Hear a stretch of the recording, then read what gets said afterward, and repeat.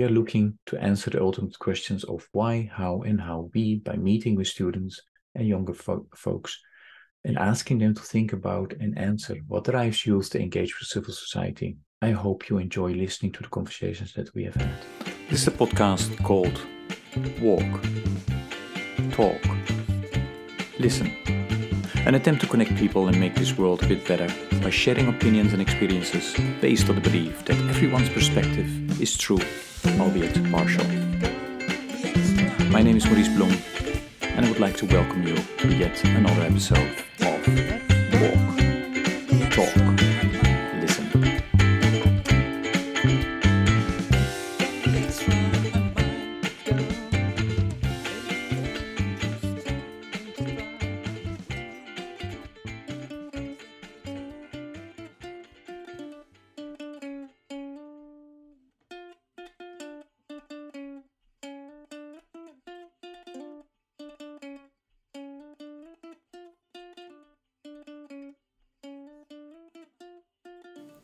This is a special episode of the podcast Walk, Talk, Listen, in which I had a conversation, a roundtable discussion with students from a university in the Philippines, and they will introduce themselves.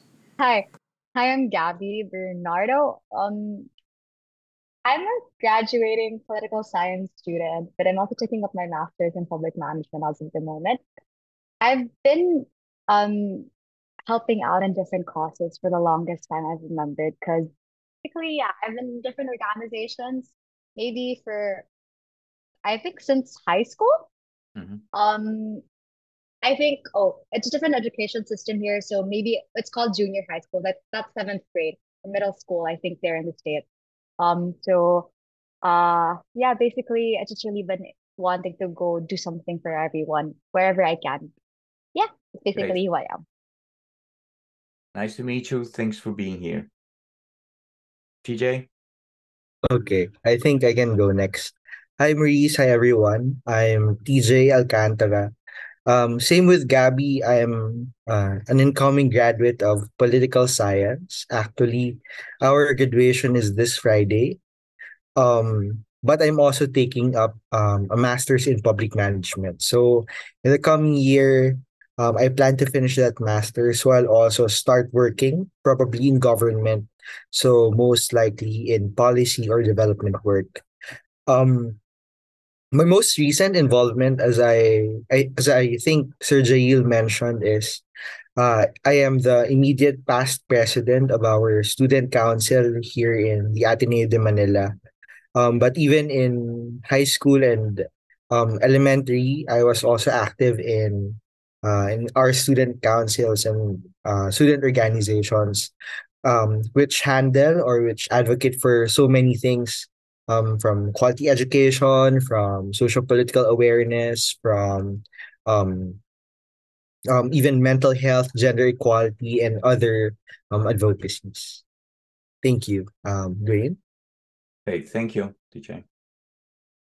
Hi, Morris. Good evening from the Philippines. I am Franklin Duane Madrinian, and I can be called Duane. And I'm graduating from with a degree in development studies from the Ateneo de Manila University, with specializations in development management and development and the law. My previous engagement was I served as the president of the Development Society of the Ateneo, which focused more on how to integrate the discourse of development in every sector, in every discourse that there is here in Philippine sectors. My first engagement, I believe, or the first official engagement that I had was as student council back in my junior high school.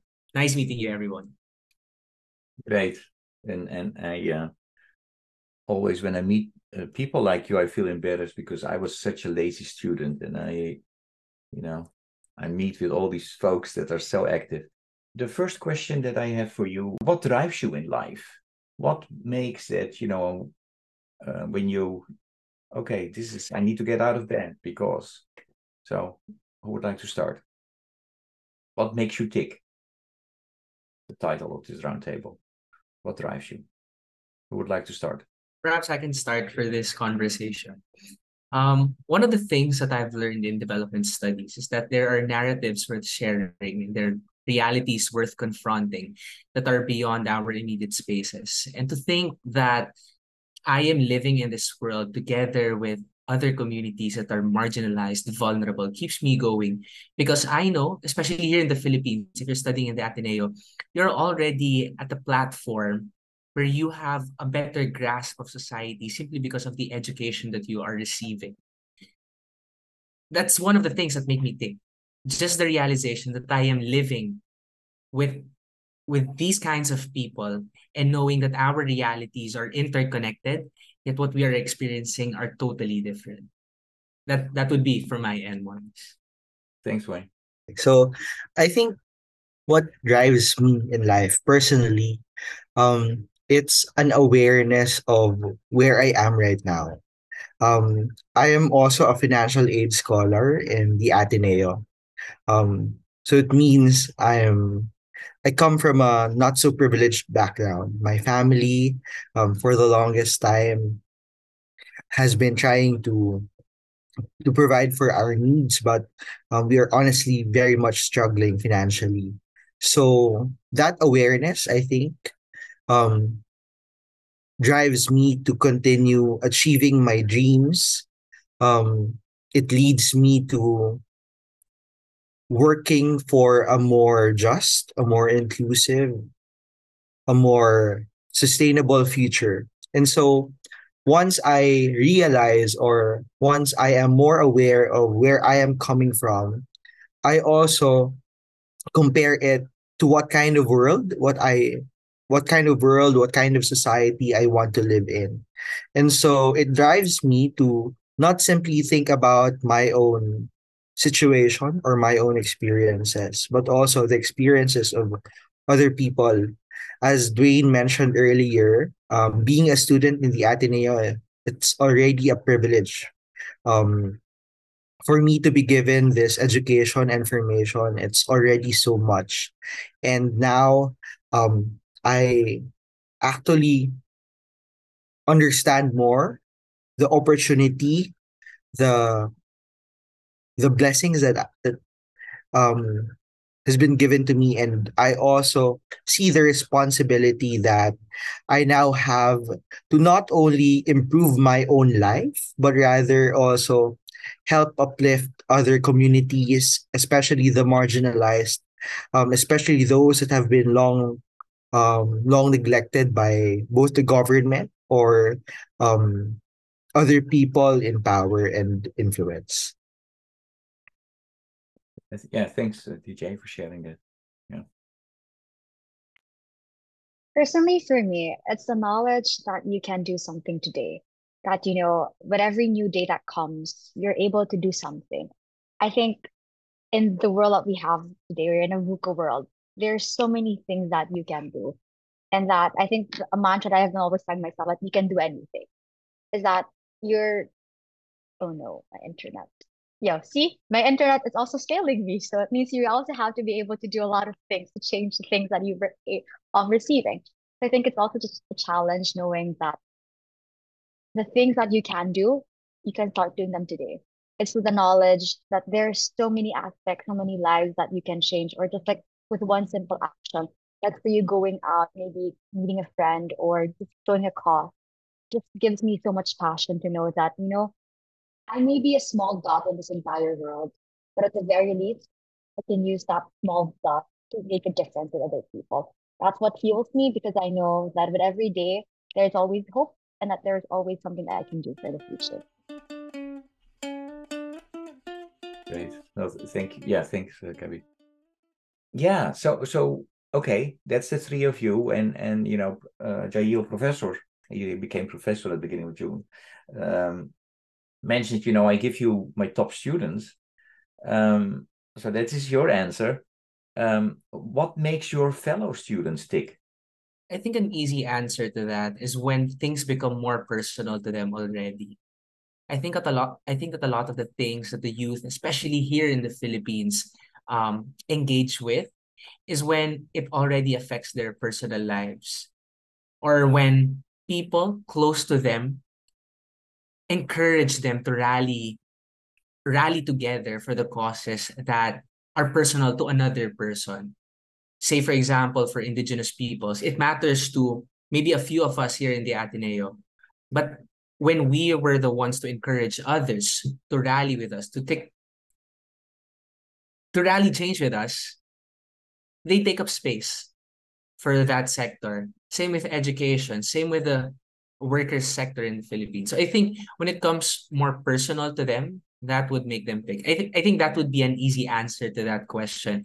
But again, there's a lot more nuance that can be unpacked that TJ or Gabby can elaborate. Well, one quick question, although it might not be a quick answer. What about outside of the university? The younger population outside of your university community. I think well, it can be said easier. That's one of the difficult questions to answer, I think. Because while we were speaking earlier, I wrote down here, the greater question is, how do we engage the youth that are outside formal structures? And I think it can still be what is personal to them. If maybe it's the history of their family can be a factor to that, the realities that they are confronting. Perhaps if they are a commuter, they'd speak more about demanding for better public spaces and better public transportation. So I think it's also more of what they experience on a day-to-day basis that makes them tick. Gabby, what do you think?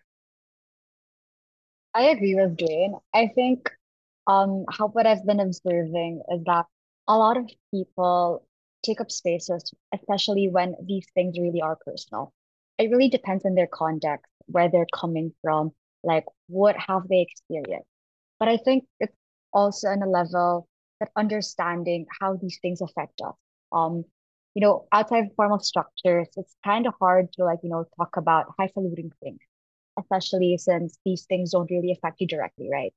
But I think what I've learned throughout my entire stay in school and just my immersion with different sectors is that you really have to meet people where they are. Like you have to be able to showcase to them your narrative and also see how their narrative also coincides with yours and what's happening outside.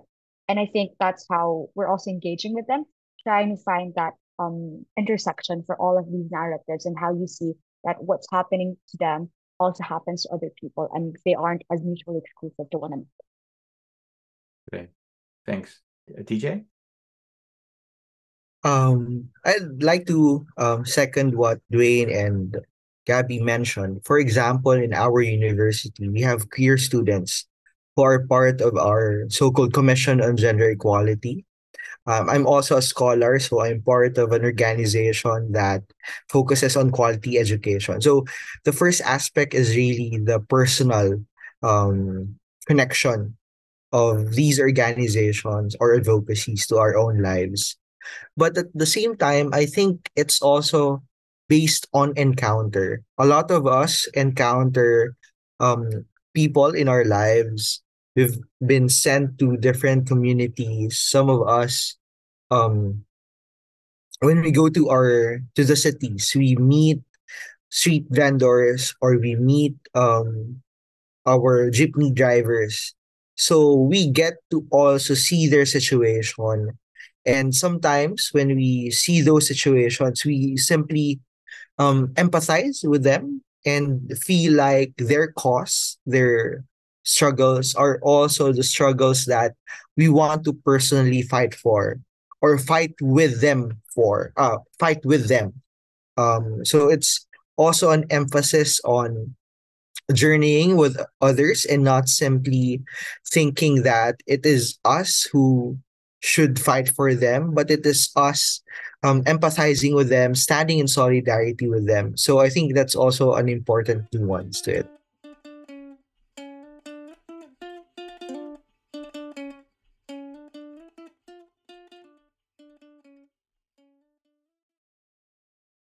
Great, thanks, TJ.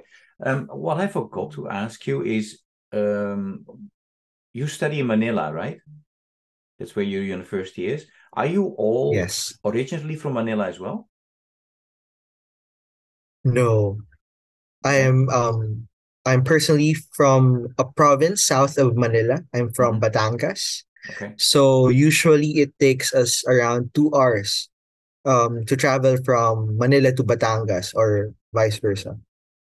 So how different is it, from growing up and living in your original province to Manila now?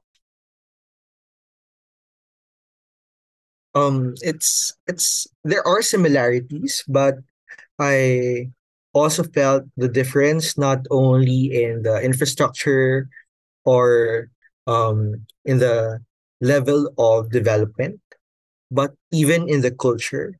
Um, for us in the province, I think not only are some of our infrastructures less developed compared to Manila, but even the people in our provinces are not as exposed um, to other issues here in Manila. So there are also some cultural gaps. But in terms of language, Batangas is also speaking a lot of Filipino. So I think that's something easier for us. Um, I think that's mostly what I've noticed comparing both places. Okay, thanks. Duane and Gabby, you are from Manila originally, or? Yes. Yes, I'm from Manila. Okay. Okay. Yeah, I like to go back because you decided to study, and some are going now for your masters. Um, was there a moment in your life when you thought, I need to study this because I want to work in this sector? Or were you stimulated by your parents, caretakers, or by others? How did you get on this journey? Gabby, can you start? Personally, I started on my journey when I understood the concept of what a scholarship is. I got that when I was in seventh grade when I entered at my high school. I think it was a mix of everything, like from the influence of my parents to growing up in that public high school. The public high school is really kind of different here from there in state. But I went there in scholarship because, in a sense, it was a specialized high school here. It was more focused on the science and math. So it's also technically a scholarship. We were called like a scholar ng bayan, like the scholars of the nation, because the taxpayers pay for our education. So when I understood that concept and the realization that I'm just part of like a 1% of the Philippine population where is able to go to get this kind of education, I realized why. Why is that percentage so small? And I just realized I want to be able to do something for that. I don't want it for I don't want to hear more stories of people having to flock to go to these schools, like for example, to go to Ateneo, because they want to be able to get a quality education. I wanted to have a world society wherein you can get quality education, even if you just go out of your house, like go to the nearest school in your village or in the province. And that's why I was thinking, so what do I do best? What track do I want to do? It's like what path am I going to go on? I think that's why how it technically also lead me on to political science. It's like really understanding um what government work is, how we can change the structures and institutions here. And that's why, I've been engaging also with these kinds of organizations, figuring out what else can I do. And so that's my track and how I figured out that, I want to be able to do something. It may not be that much, but somehow I know it'll try to change something. Okay. Dwayne? On my end, I was supposed to study architecture in a different school. But during high school, one professor told me that yes, you have a gift for thinking about structures and drawing stuff, But have you ever realized that you have a gift when it comes to speaking and engaging communities into the things that you talk about? And that's when I considered studying up law. Honestly, development studies was an uncertain course for me simply because it's not one of the more popular courses here in the Philippines. But during freshman year, I just embraced the uncertainty, and throughout my stay, I discovered that when people believe in me, I take that and make myself believe in me more. So during third year, when we were able to engage with indigenous peoples from Mindanao, the southernmost part of the Philippines, I realized that my dream of taking up law is not something personal to me, but really more of standing up for these communities that need more voice and representation, especially in the government here in the Philippines. While they may be huge in number, their voices remain to be one of the least represented and least listened to here in Philippine legislation.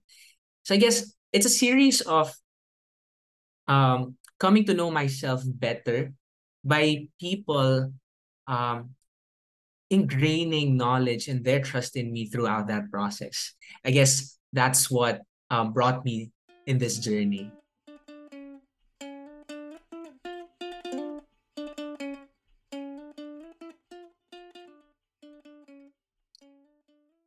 Thanks, Wayne. TJ, I saw you nodding.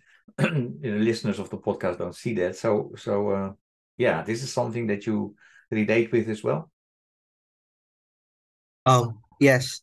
But I think in my case, I am fortunate at least to have studied in a Catholic college back in high school and elementary. And so in our school back then, we were already engaged in other issues such as the environment. So at one point, us students are already being encouraged to use our voices to talk about these issues. But at the same time, a lot of opportunities open up in high school. I was part of our school paper. I was also a campus journalist back then, and so it also really forces you to understand the situation beyond your school, even beyond your local community, but all over the country and the world. So that's one thing that really exposed me to the issues that affect our lives. And then when I was given a scholarship here in Ateneo, I decided to also study political science. One reason is I also wanted to be a lawyer initially, and I saw having the knowledge and competency of the law um, a useful tool in terms of development, in terms of fixing the social structures and institutions that are flawed in our country. But right now, I'm not yet sure if I'll be continuing with my legal studies. But with the knowledge and skills that I've picked up from political science, and now that I'm taking up my master's in public management, I'm more focused on pursuing work in the development field or in public policy, because I understand that a lot of our issues, a lot of the needs of our communities are also dependent and are also connected to what the government um, does in both local government or the national government. And so being involved in development and policy work gives me an opportunity to ensure that what the government is implementing or conceptualizing at first um, is able to address those needs and those other concerns. You know, in the regular episodes um, of my podcast, Walk, Talk, Listen, I ask questions. I ask a question to my guest about what worries you, and there's a wide range of answers there. But when I ask, where do you still see hope? the majority of my guests always say the youth, the younger generation. So are you indeed the hope? How do you look at this? What do you think about that answer? I think first, that's very flattering, honestly. Because, at least people still believe in us. People believe in us and our capabilities and capacities to change. But also that's kind of pressuring in a sense because, I mean, it's pressuring in a good way for me, because you know that you have so much capability and capacity to change the world, that people are looking for you, looking out what you guys will do, like what the youth will do in the coming years. But I think it's also, the challenge for us, like what kind of change do we want to create? And I agree that, um, the youth really is the hope because we're really trying to unlearn a lot of things, um you could see the differences between the generations and what change we're trying to achieve here and what kind of world we're trying to build. We're more open, more receptive towards a change. And I think it's very unique and very exciting also because, you know, society right now isn't what we're used to before. And it's really ever changing. So I'm really flattered, but also pressured. But it's something that I'm really excited to see because, you know, what we thought was canon before, what we thought was usual, what we thought was normal, is somehow being changed. And it's okay because we're realizing that what was status quo before sometimes doesn't anymore apply to what's needed right now. That sometimes we have to reimagine, rethink what we're doing and what we have to do for the future. So it's really great, and I'm really excited what we're going to do for the future. And where do you see yourself still, Hope? I see myself with the hope, honestly, with the people that I'm with. Like, actually, I've been friends with TJ and Duane already for quite a time right now. And I see hope because of people like them. I see hope whenever I go out in the streets, when I talk to students. I see hope whenever I go talk with my students, when I teach math and English. And I see hope in the faces of everyone, like just around me, who may not be, these known personalities, but are also making their stands, making their own ripples of change in their different sectors.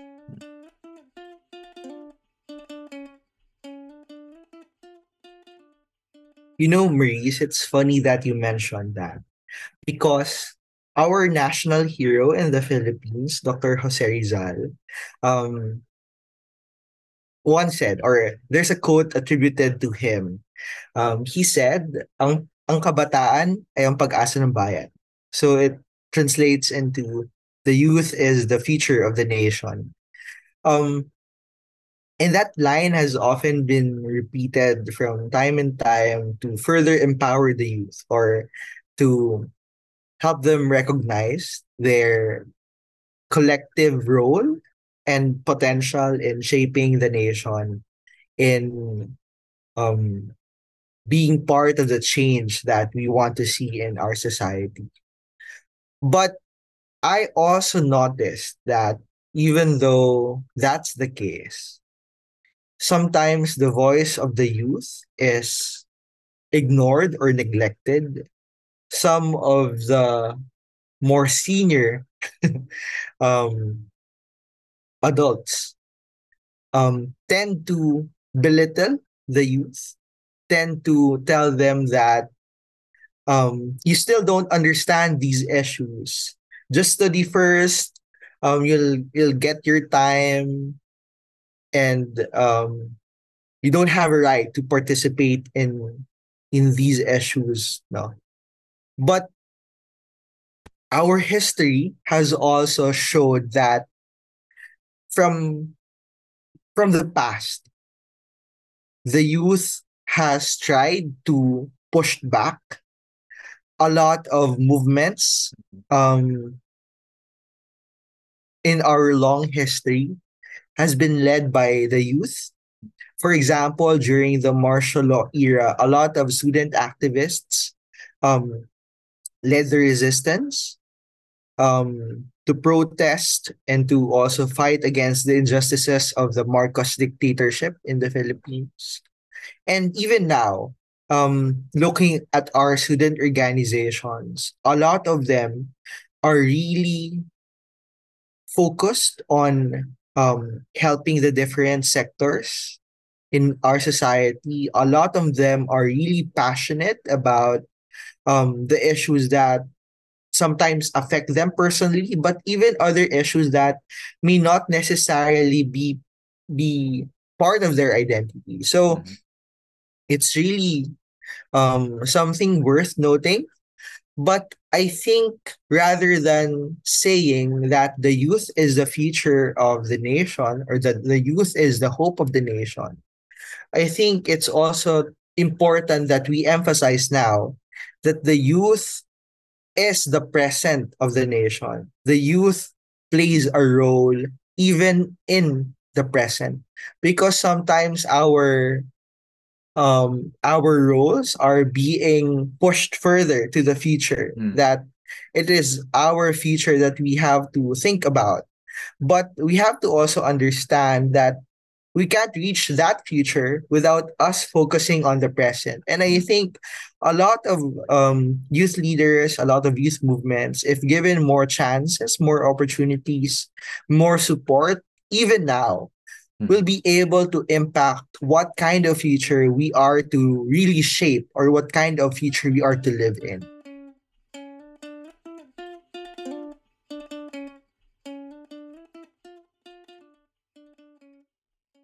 And so are you involved in any justice or humanitarian work at the moment? Or have you been? And that's to the three of you. One of my most recent involvements, apart from the student council or student organizations, is within my province. My province in Batangas. Um, a part of my province is the so-called Verde Island Passage. So it's a body of water that has been considered by um, as the center of marine shorefish biodiversity in the world. So a lot of species of fishes, even turtles, and other marine wildlife um, is endemic in that area. But recently, fossil gas companies, a lot of energy companies are trying to invest in Batangas. So that would mean a lot of fossil gas power plants, even gas terminals that would receive this liquefied natural gas from cargo ships and containers will be going to our shores. So that would mean it will pose a risk to not only the marine wildlife, but even to the fisherfolk communities in our area. So I'm currently part of a campaign to stop um, the expansion of fossil gas and increase awareness on the importance of Verde Island Passage. But it's not only about environmental protection. Another area that we're working on is climate justice because fossil gas has always been touted as a transition fuel. Or like before we reach renewables or clean energy, we have to first go through fossil gas because it's the cheaper alternative at this moment. But for us in our campaign, we are heavily against that kind of notion because when we compare the price as well as the timeline between fossil gas and renewable energy, we see that it usually takes a lot of time for both of them. So rather than invest in transition fuels, it's better to invest in renewable energy now, which is, of course, a climate justice issue as well. Okay. I mean, the topic that you just touched upon, we could do a, totally extra podcast about, right? Duane, yeah, what about you in terms of justice or humanitarian work? And if you want to make a comment about the hope question, go ahead as well. But Yeah. The closest that I can share about working related to justice and humanitarian action would be on the indigenous peoples with the Dumagat Remontados for their claim of their land back in Quezon, because there's an unjust construction of the Kaliwa Dam that is supposed or is quoted to be of service to the people in Manila because of the shortage in water. But it forgets about the communities that there is in the mountains there in Quezon. But to comment the on the comment regarding the youth as the hope of the future, I think while it is flattering for the youth to receive such commendations from the adults or the older generation, I think there is merit for these set of people to remember and to realize that this is not the passing of the baton, but this is about a shared responsibility of moving forward together. While they see us as their hope for the things that they may have forgotten or do not have the time to work already, I think in the meantime, it should be a sort of mentorship with one another, that this is our world and this is not your future alone. This is a future that you are inheriting from us. So there should be a recognition that there is a shared responsibility along the lines of seeing us as a whole. That's my take on that.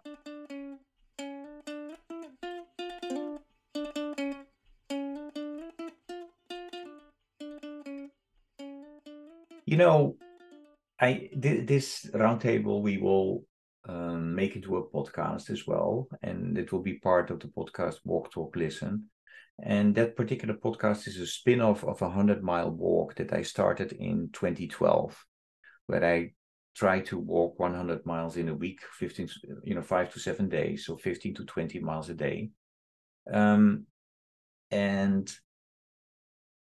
I'm walking to raise awareness and funds to end hunger, poverty, and injustice. If you would be asked to walk 100 miles in a week, 5 to 7 days, for which cause would you do that? And yes, I'm looking to hand over the baton to the next generation. So I think I can start this one off because funny enough, the project that Duane was mentioning a while ago for Indigenous people, it's actually called Alay Lakad, or in English, sorry, it's retranslation, offering walk. Basically, it was a walk to offer, like to protest the construction of the said dam that's being used for Manila. I think three things actually, personally for me, that I'd be willing to walk 100 miles a week is one, Indigenous people's right. I've actually done it. TJ was with me. We actually did walk how many miles for that? And it was a very, very humbling experience that, it's very eye-opening to a lot of things. Second, quality education. I really believe that, every student should have the privilege, not privilege, the right to receive the same quality education that I did, that no more child would have to say that I was not able to study. I was not able to reach my dreams because of education. And education is privilege. And last, human rights in general, in the sense that, equality for LGBTQI and women. I don't know, in the Philippines, we're a predominantly Catholic country, and a lot of things have been conservative here. People have been restricted to express themselves, even for the traditional gender, which is a woman, very limited, very limiting for a lot of things. Work, going out to the streets, safety, a lot of these things are always based on what your gender is. So, it's been quite difficult to live in that kind of situation. But for these things, I would always walk. I would walk 100 miles, 1,000, or how many miles more. That could just make a difference for these things. Yeah, perhaps on my end, I'd walk 1,000 miles or even more for good governance here in the Philippines. Oh, well, good governance is such a vague and broad term, but for a country that has been ridden with corruption and injustice in the government itself, I think that would be a worthy cause to walk towards to.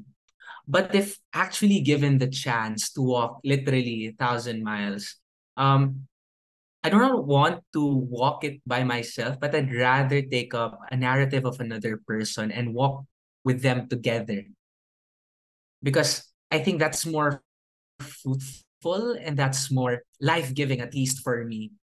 Because I can walk wherever I want, however I want. But for people who are marginalized, vulnerable, these are people that you need to walk with, because that's a different story.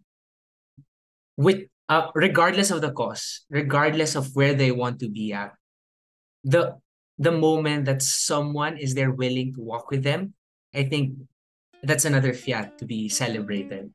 Mhm.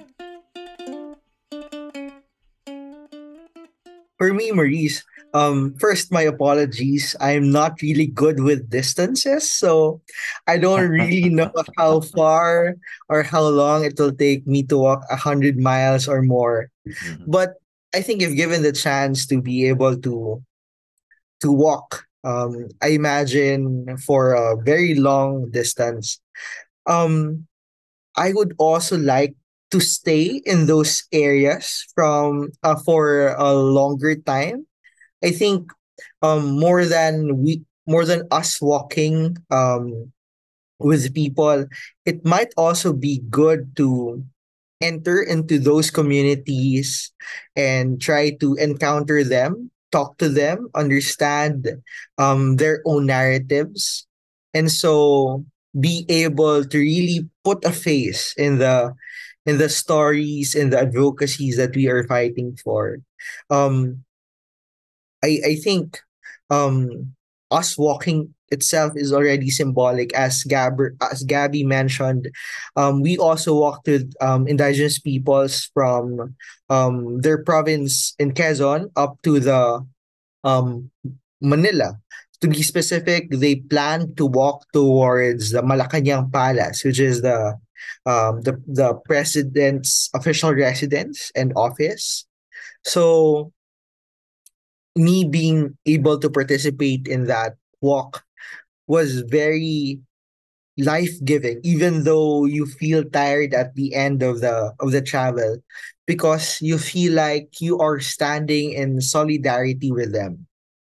But an important note, though, is when they walked from Quezon and when they arrived in Manila, they Mhm. actually had a stopover in our university, in the Mhm. Ateneo. So we welcomed them, we talked to them, um, we provided them accommodation, and Mhm. it's an important part of the journey more than the walking, Mhm. because during the stopover they were able to share their own stories. They Mhm. were able to provide us with their own accounts and experiences. And so I think without that stopover, us joining the walk is still an important and symbolic act, but it will be less valuable for us because we weren't able to hear the stories Mhm. themselves. And so again, if I'll be given the opportunity to walk, I would appreciate a little bit of stopover, maybe eat and and meet more people along the way. Okay. No, thanks, TJ. And just for a little bit of clarification and reminding the listeners that when I do that 100-mile walk, I'm very often accompanied by others, and I try to visit in the morning before I start walking a food bank or a local shelter, and then when I'm done for the day, then I meet with the community as well to discuss about local hunger and global hunger, to make connections between communities and perspectives. So one thing that very often comes up is when I walk and I walk with accompanied with that other person, it's a kind, walking is a kind of a spiritual experience. You start thinking about, we talked in the beginning, what drives you in life. You start thinking about it. Why are we on earth? And then very often we talk about, what do you see happening with the youth and religion and youth and spirituality? So I have a question to you about this. Well, what do you see in your community in terms of youth and religion and spirituality?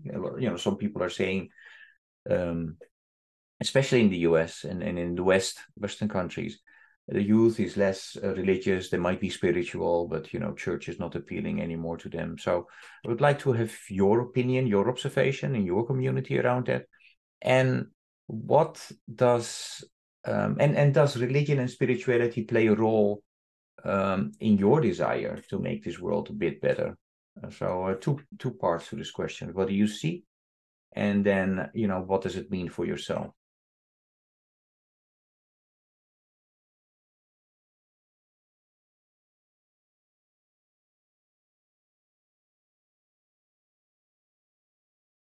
You guys are so polite, waiting for each other. So, okay. Duane, why don't you start? I think for the case here in the Philippines, well, I agree that there is a declining participation of the youth when it comes to participation in religious activities. I think the reason why there is a decline in those kinds of activities is because they see a disconnect with what is taught in church or in their religious communities with the realities that these churches stand for.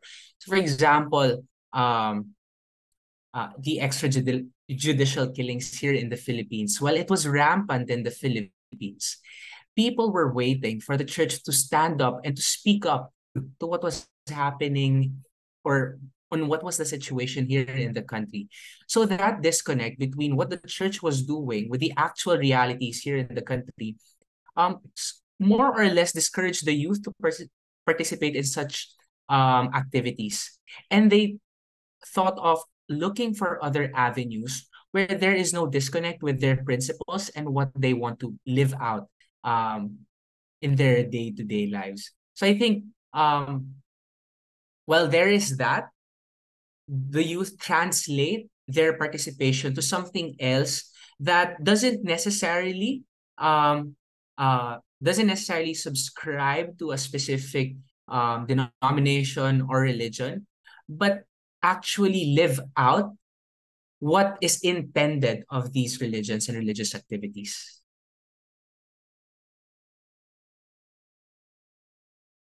TJ? Yes. Well, perhaps for us in the province, in Batangas, our city actually is a site of devotion for the Santo Niño or the child Jesus. But what I noticed there is that the youth often participate in religious activities only to a certain extent. Or if they're participating in religious activities, it's mostly them serving in the church, being an altar server, joining processions or those kinds of activities. And there's nothing wrong with joining those activities. But what I think, however, is that sometimes there's also a disconnect between religion or the church and actual social issues that matter to all of us, that affect us. And so, coming from a political science perspective, but at the same time, a member of the Ateneo Student Catholic Action, we actually believe in this so-called um saying that um a faith that does justice. So we see our faith, our religion as inherently political. And I think that's also what is lacking in some of our churches, some of our religions in the Philippines. As Dwayne mentioned, there are some churches or even some priests that were not able to immediately voice out their strong objections in the extrajudicial killings happening in our country.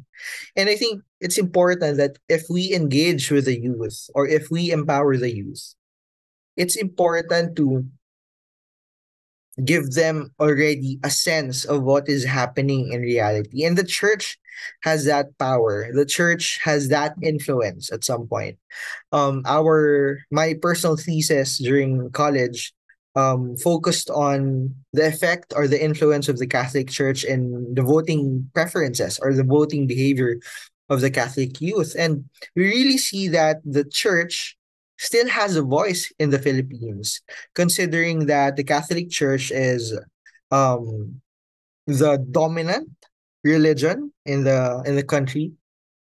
So going back again to that notion of faith that does justice, I think if we are able to have some kind of maturity in terms of faith, that our faith does not simply call us to participate in church or in sacraments, but rather to be more active and engaged in dealing with social issues.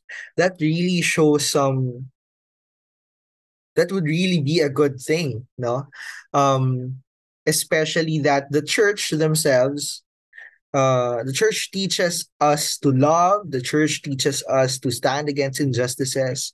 Even Jesus um, fought a lot of corruption during his time. And so, if we are able to translate that into um, the issues that we are currently facing, I think the youth can really be encouraged and can really be shaped to be the leaders in that kind of movement. Gabby, when you hear TJ, what is your reaction to his explanation? Okay, sorry, internet lagged. Okay, I think there's some historical analysis also because when you talk about Mm-hmm. religion and here in the Philippines, and for the longest time we've been a Catholic country, and so the understanding of Catholicism here is to an extent conservative also. But our understanding, because we were given the privilege to study in a Jesuit school, who to an extent is considered more liberal in the spectrum of Catholicism, it really changes your perspective. And I agree with the both of them that you understand that, you understand that what you're being taught in church isn't literal that, oh, if they say an eye for an eye in the Bible, you literally take the eye of another person. No, it's not. That you have to have that deeper understanding of what we're really being called to do. When we say you love your neighbor, um, you are willing to be there for them. You're willing to share their struggles with them, even if you have your own struggles also. I think that's how we're trying to resolve also with the youth that, a lot of us grew up with the environment we're in. These teachings, these understandings of faith, we're all forced to know. And so now that we're also discovering who we are about ourselves, who we are, we're figuring out, oh, wait, what I was thought of growing up isn't actually what I'm supposed to do or what I'm really called to do. And I think that's also to an extent a privilege. And, we're trying to bridge that gap for people to better understand what it is that the church, what faith is actually calling us to do. That it isn't just telling you to blindly follow it. Like, if the Bible tells you to do this, you do that. No, it's actually also telling you to question things and see how you apply that to your life. And, when you're able to make that, in that narrative for people to really better understand that you're not being called to be conservative. You're not being called to like always do charity work. You're not always called to, give up everything. But you're called to also act on your own vocation. That's when you realize that, oh, these two things aren't as disconnected as we think that they are. So yeah, I think that's something that we're trying to also do here with our education, bridging the misunderstandings that we had growing up and how we can apply that to our context today. So if I ask the three of you to label yourself, are you religious? Are you spiritual, or are you something else?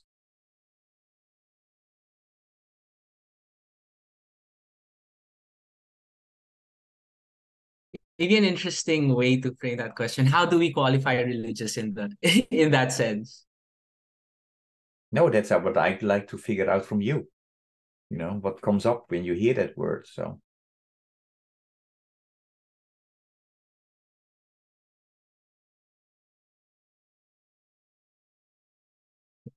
For me, I'd like to say that I am religious, but in comparison to how devout Catholics would dub them as religious. I am not that devout as a Catholic, but for me, I am religious because I live up to the teachings of the church, and I do justice where justice is due.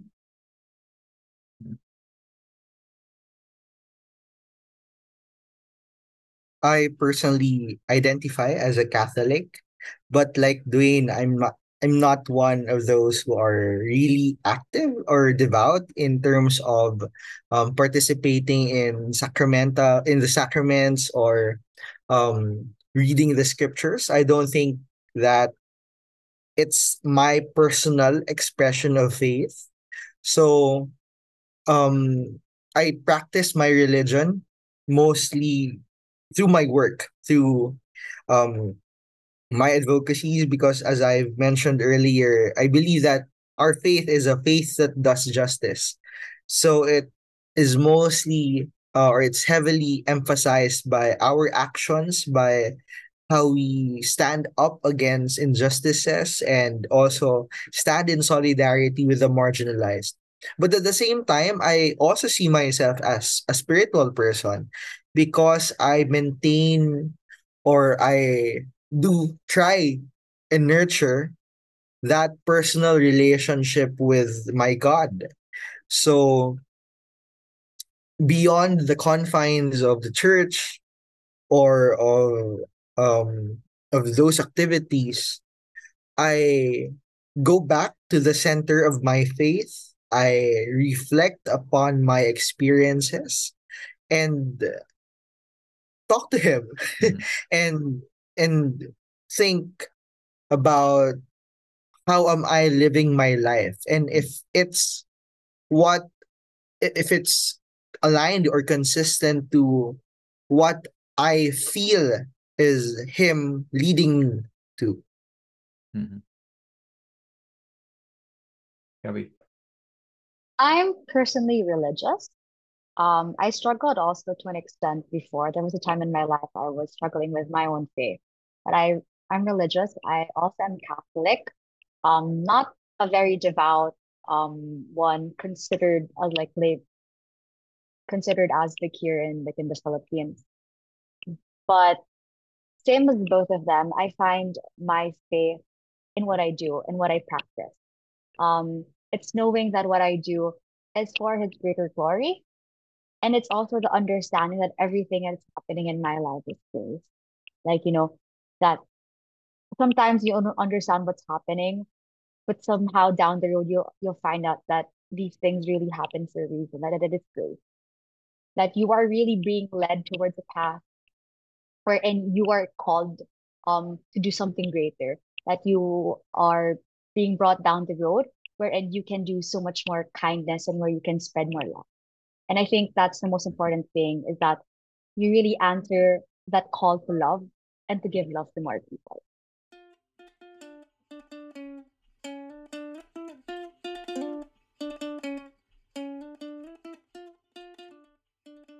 Um, you know, if I listen um, correctly, I've heard the word connect a lot.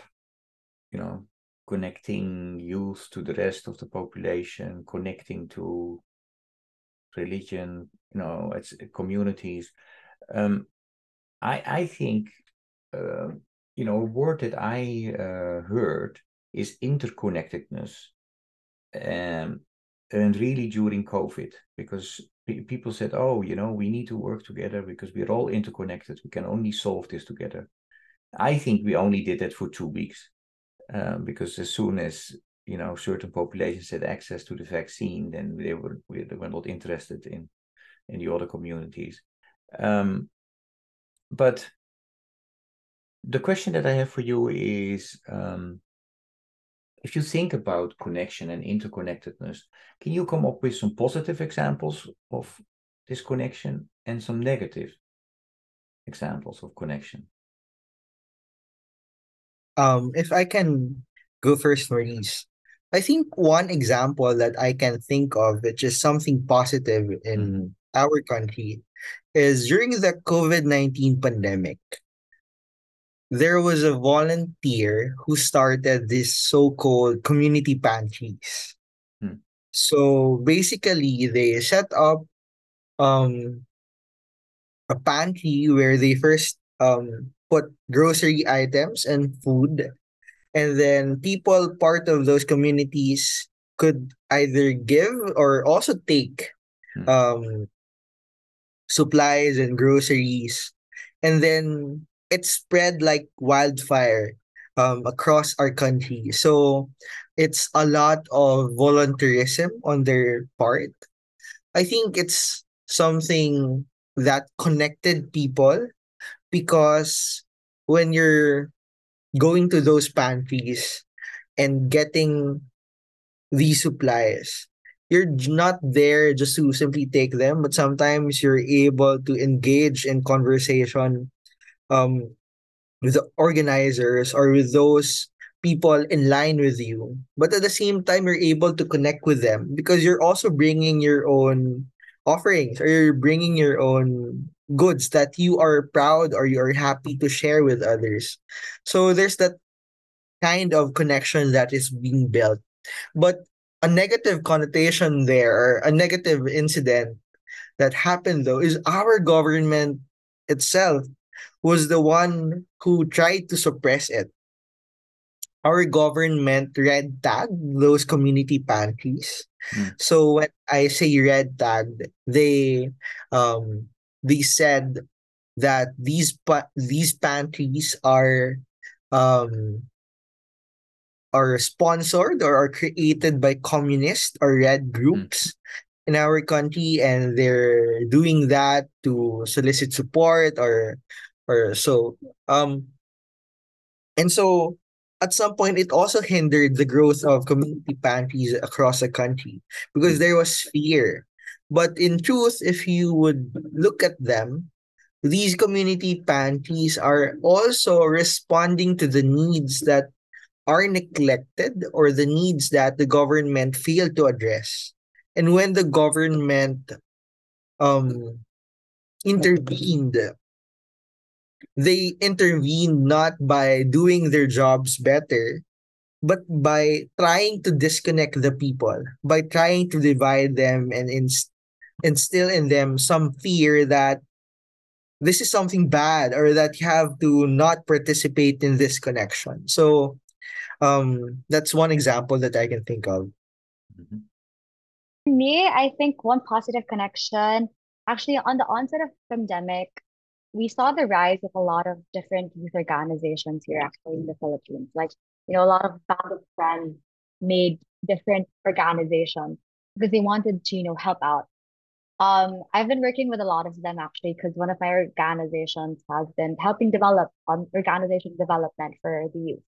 And it was just really humbling to see that, the youth here are really excited and passionate to be able to do something that, when we were all caged in our houses, we were all in lockdown, they said, no, I still want to do something. We have to be able to do something. And it was very interesting how their response was to really create these youth organizations that were really specialized in different sectors. And you could really see the wide ranges. There are people who focused on helping teachers, helped on with workers, who helped out with people in far-flung areas, like really providing food, um medical supplies and whatnot. So it was really it was such a vibrant time for youth organizations for us.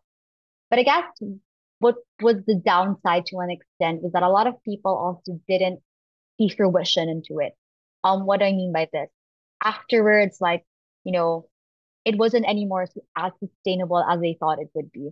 Like when gates started opening again for everyone to go out, somehow these youth organizations were not able to sustain themselves. They were not able anymore to find ways on how they could continue their operations. It was kind of disheartening since a lot of not a lot, all of them had different unique propositions and how they really wanted to create change. So it was just really disheartening for them to be able not to continue operations. But nevertheless, I think that instance in the last few years was able to teach me and showcase to me that, when you really give the youth the opportunity, that medium to create change, they will take it. That they will create their own ripples of change. They'll create their own pockets of persistence for them to, really create that spark that we want, for people to be more given hope that you can create something, that you don't actually have to go out of your house to be able to do something, that in the comfort of your home, you can just pull some contacts, connect with people, and say, what else can we do? Yeah. From my end, when I talk about connection, I'd like to unpack it in a sense that connection, the underscore in connection is really relationships. And when we talk about relationships, there are power dynamics in there. So I think when we talk about these dynamics of power, a positive input to that is how do we play out the relationships that we have with various peoples. One example that I can think of is one of the previous presidents here in the Philippines. A positive use of having that connection and influence is populating the government with people who are well acquainted with their field, knows how to do the job, and has merit to be there in the position. And then a negative example to it is the recent or the current administration of the country, where we just use our connection to populate our government with people who we just know based on their name, based on their influence of whatnot, but not actually the merit of the work that they are doing. In the Philippines, they've coined the term of this as cronyism, populating the government with just your friends, but not actually knowing if they are capable of doing the job. So I think that's one distinct example here in the Philippines about a positive and negative example of using these connections. Although I am not telling that one president is better than the other, for they have a fair share of their lapses when it comes to administering this country. Nonetheless, when we use our connections, we use our power to to work around our relationships, this can bear fruit for not just ourselves, but also the nation that we try to serve.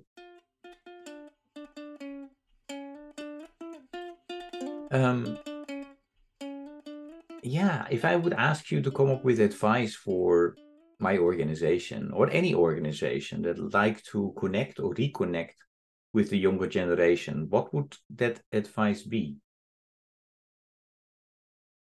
I think this might be a cliche answer, but our organizations can really capitalize on social media. Um, a lot of youth around the world use social media. I mean, in the Philippines alone, the youth, I think, um, is part of the y- the big population of users of social media sites. No? So I think if we are to engage and connect with the youth better, we have to speak their language, or we have to utilize the platforms that they are also utilizing. And social media is an important platform nowadays. So if our organizations, let's say, are advocating for issues that um, are about injustices, or about quality education, about human rights, it's important that we are able to translate these advocacies into normal, everyday topics, everyday conversations that can spark some interest in the youth. I think sometimes when our organizations are very much intellectual, or they feel like they are more of the expert in these fields, we're not able to meet the youth where they are. There's that divide. It feels like our organizations are on top and the youth are down there that needs enlightenment or needs awareness. But sometimes there are also members of the youth that only need some walking with. Sometimes you just have to really spark their interest in these issues, because one way or another they're already living these advocacies. For example, if they are public school students and they um have experienced the poor state of our education. So when you engage with them in the advocacy of quality education, you are also tapping to their own lived experiences. You're able to spark interest in the things or the advocacies that are really experienced by these students, for example. Or if the organization would like to focus on um providing or advocating gender equality, we can, of course, reach out to those members of the LGBT community, because it's also their lived realities, it's also their identities that are being talked about or being focused on. So those are some of the things that I think an organization can really tap into. No, thanks for that, TJ. So is this a little round table? Is that a good, avenue, good way of doing it? Yes, certainly. For the audience, I see all of them nodding. Yeah. I think also some of the youth um around the world now, even in our country, sometimes they're happy to also talk to other people if they're really given the chance. A lot of the youth might have they might have a lot of ideas, a lot of thoughts about different issues, but they feel like they are not given the voice, or they're not given a platform where they can share their thoughts, even though some of their thoughts might not be um fully articulated or fully um explained well. But I think it's really a start. It's really us, or it's our organizations giving them that space. It's really an important work. So would you be willing to facilitate these type of discussions with your peers and then share the findings with us? And if so, should we pay you for that? And what are some of your thoughts? Personally, I would be happy to help. But also, I think apart from tapping us, individual student leaders, it might also be a good opportunity to partner with youth organizations or student organizations that already have the manpower, already have the structures in place, already have the networks that they've tried to build in the past few years.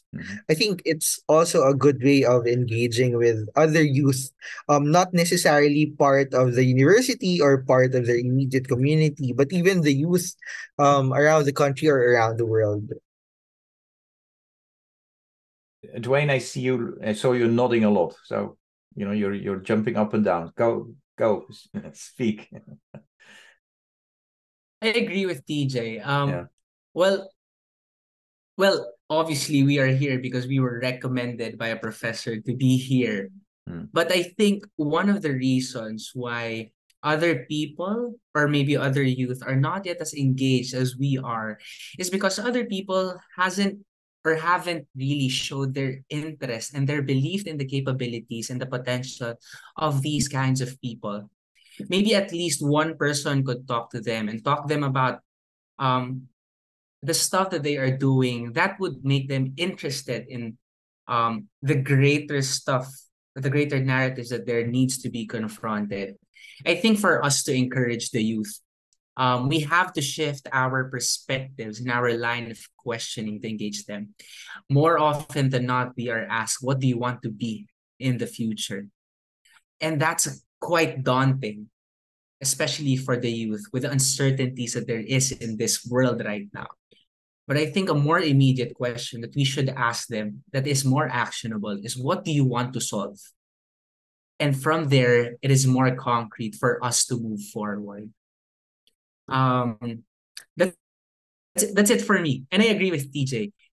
While we have our personal connections, I guess it is also beneficial for the network to partner with other organizations, say for example the Sanggunian and the Ateneo, or the Development Society of the Ateneo, because these people already have some sort of a mechanism to engage with different sectors, such and sectors with different sectors and communities within and outside of the university.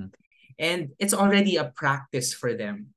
Maybe they just need more support for them to sustain their operations on a yearly basis or for the next few years. But I do agree that this will be willing agents and capable agents. Nonetheless, personally, I am willing to do it also. Heard you. Yeah, got it. Thanks. Gabby? What I've actually observed for the last few years is that what really matters is how you tell the story. I think a lot of the youth are able to really connect to these things when you're able to tell a compelling story that they're able to find themselves in also. It's easier to catch people to really join on these things when they're able to see parts of themselves in it. Like when they're able to see at least a tiny bit of them in that narrative that, oh, I understand why I have to take part. It's because I'm also part of it. I think that's somehow the challenge for all of us. How do you create that narrative for people to understand that what happens to me also happens to you? That we aren't living in a bubble, that are mutually exclusive to one another. And I think that's very interesting because what we're being asked now to do is to become better storytellers. And how do we tell them that, it may be, it seems so daunting, but let me tell you my story. I'll tell you, and you tell me yours. And we'll see that, our stories aren't so different after all. And together, let's create a story of how we can change the world. It may not be us, rebranding everything, reimagining, but maybe we can create that small ripple and inspire others to do so. What's also something that we could think of is that a lot of us aren't just given the opportunity to speak out. Like same with TJ and what Duane said, that a lot of us actually do have passions. It's just that we don't have opportunities, platforms, and that people don't feel that people believe in them.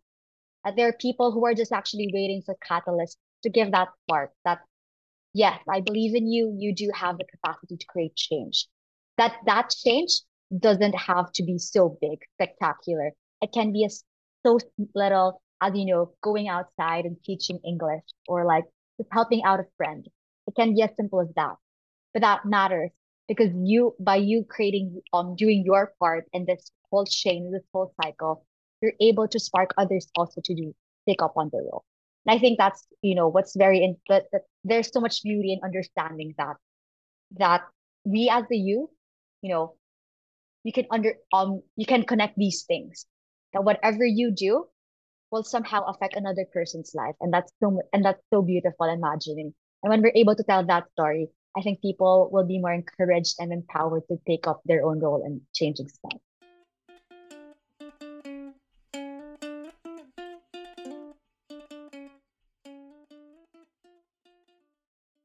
Thank you, Gabby, for that. And it really resonates with me, what you just said in terms of, storytelling and connecting, showing different perspectives.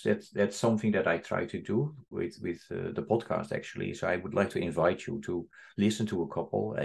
I don't only talk with, more seasoned leaders, but also with young leaders. And I hope I contribute to, in strengthening connections and showing that, we have often more in common than differences, and focusing on what we have in common, can help to start dialogue, and dialogue is important.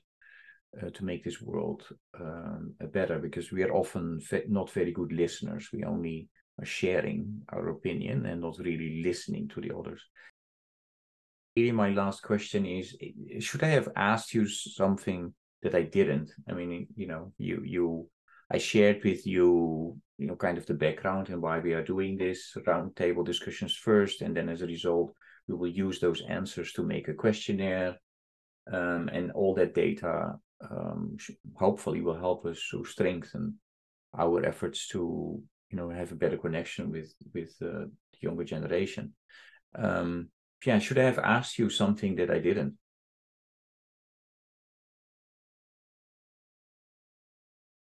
I always like it when, the conclusion is that I did my job well.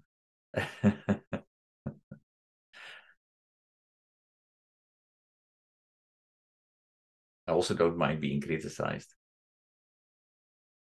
I think I have one. Mm-hmm. I think I have one. Maybe it's interesting to ask also how our generation differentiates ourselves from from the ones who came before us. Like, I think it's interesting how we see ourselves. Like, how we understand our context and what kind of world we entered, like where are we operating now? What is the world that we're actually trying to change? So, I think when you understand that context better, you come to see what is that narrative that we're trying to create as the, well, Generation Z, yeah, Gen Z, and how Yeah. we're actually operationalizing things. So that's something interesting that could have been asked, maybe. Yeah. And so how do you see yourself? Okay, that's funny. Okay. Okay. Um, I think for us, it's one, well, our language is very different now. We use social media. We're very connected, but also disconnected in that sense. That, it's easier to talk to people like this. We're having this roundtable discussion, even if we're in different time zones. But it's also disconnecting to an extent that, the personal relationships that could have been formed if this were things that happened in person, or like having to talk with people, like, understanding their body language, how they're interacting with others. But it's also, aside from the language, it's also the context, the issues that we're facing. These things may not have been evident before. Like, let's say, let's say if you're in the Philippines, soji. I mean, gender rights have been there for quite a time, but here in the Philippines, it's more evident now, actually, that we're really trying to lobby for change, for equality, for people to recognize that everyone is equal. So that's another thing that's very interesting also. Maybe lastly, how we think. I think our generation's also kind of more systems thinking to an extent, that we're trying to be problem solvers already immediately, that we want to take these things fastly, if you want to be able to solve these problems with immediate solutions, that sometimes we forget that, oh, you have to also look back, step back, and try to understand these things on a deeper level so you can actually really go to the root problem. Yeah, that's my answer to my question. Great, thank you. TJ, Duane, you would like to add anything or come up with a question that I should have asked? Yes, actually, Marie, something that I think important for us to ask is, what are the barriers, or what hinders, prevents, or stops the youth from participating in these activities, in these organizations? One answer that I can think of, especially coming from my own context here in the Philippines, is sometimes the socioeconomic divides also contribute to that, um it contributes to that kind of boundary. Because, for example, if you are dealing with a student or a working student, sometimes they might have no time, or they might say that, oh, I'd rather focus on getting livelihood, or focusing on my family, focusing on my studies compared to me volunteering or being part of these organizations. And sometimes, even if these youth feel strongly about these issues, it's more of the physiological needs, the immediate needs of their family that they need to prioritize. So I think that's also an important consideration. Um, at some point, you can also talk about their context. Sometimes, let's say, for example, a queer advocate or a queer individual, a queer youth, um, might not be the most vocal in supporting gender equality because they are part of a family that's very conservative, that's very religious, and the conventional interpretation of religion or of the teachings of the church are very against being queer or being gay. So those contexts, those considerations are really important because a lot of people might feel that they want to advocate for it, but they really can't, or there are those um elements, factors that hinder them from participating. Great. Thanks, TJ. Duane, you have the last word? Or do you want to have the last? For me, Morris, I agree with the inputs of Gabby and TJ. But aside from the questions that should have been or could have been asked during this roundtable discussion, it would have also been helpful if the participants would have been more diverse in such a to an extent, because Gabby, TJ, and I more or less came from the same background from Ateneo, scholars of the Ateneo. But I think we can also elevate this platform as a way of connecting people from different backgrounds and diverse backgrounds to not just talk about their narrative, but also share about their experiences and maybe learn from one another. And from there, apply it to their communities, whatever their takeaway is from this conversation. That's just my input here, Morris. No, But nonetheless, very good. Yeah, very good point. And I mean, that's one of the reasons that I'm happy that I'm also talking with people from outside of the US. You know, that gives already different perspectives. But you're right. You know, then within those particular contexts, also have a more mixed bag. That is, you know, logistically also more challenging, because then, you know, you guys could, you know, each other already, so you're not able to come up with a time that would work. But you're absolutely right. So thank you for those comments. The last thing is to thank you so much for your willingness to talk with me, to wish you more than, you know, actually you don't need luck. But that you have, you know, continue to enjoy what you're doing, and all the best. Thank you for this opportunity as well, Morris. No, it was all my pleasure. So thank you so much, and take care. And maybe I will reach out to ask you to do some facilitate some discussions with other people. So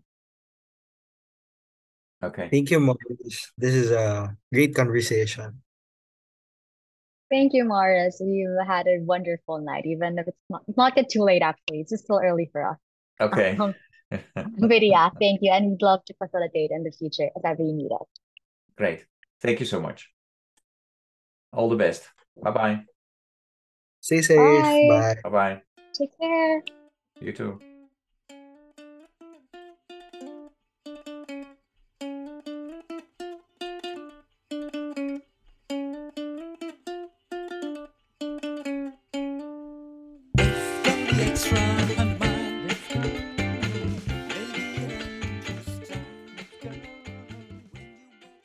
Thank you for listening to Walk, Talk, Listen. Please check us out on 100mile.org or follow us on Facebook or Instagram.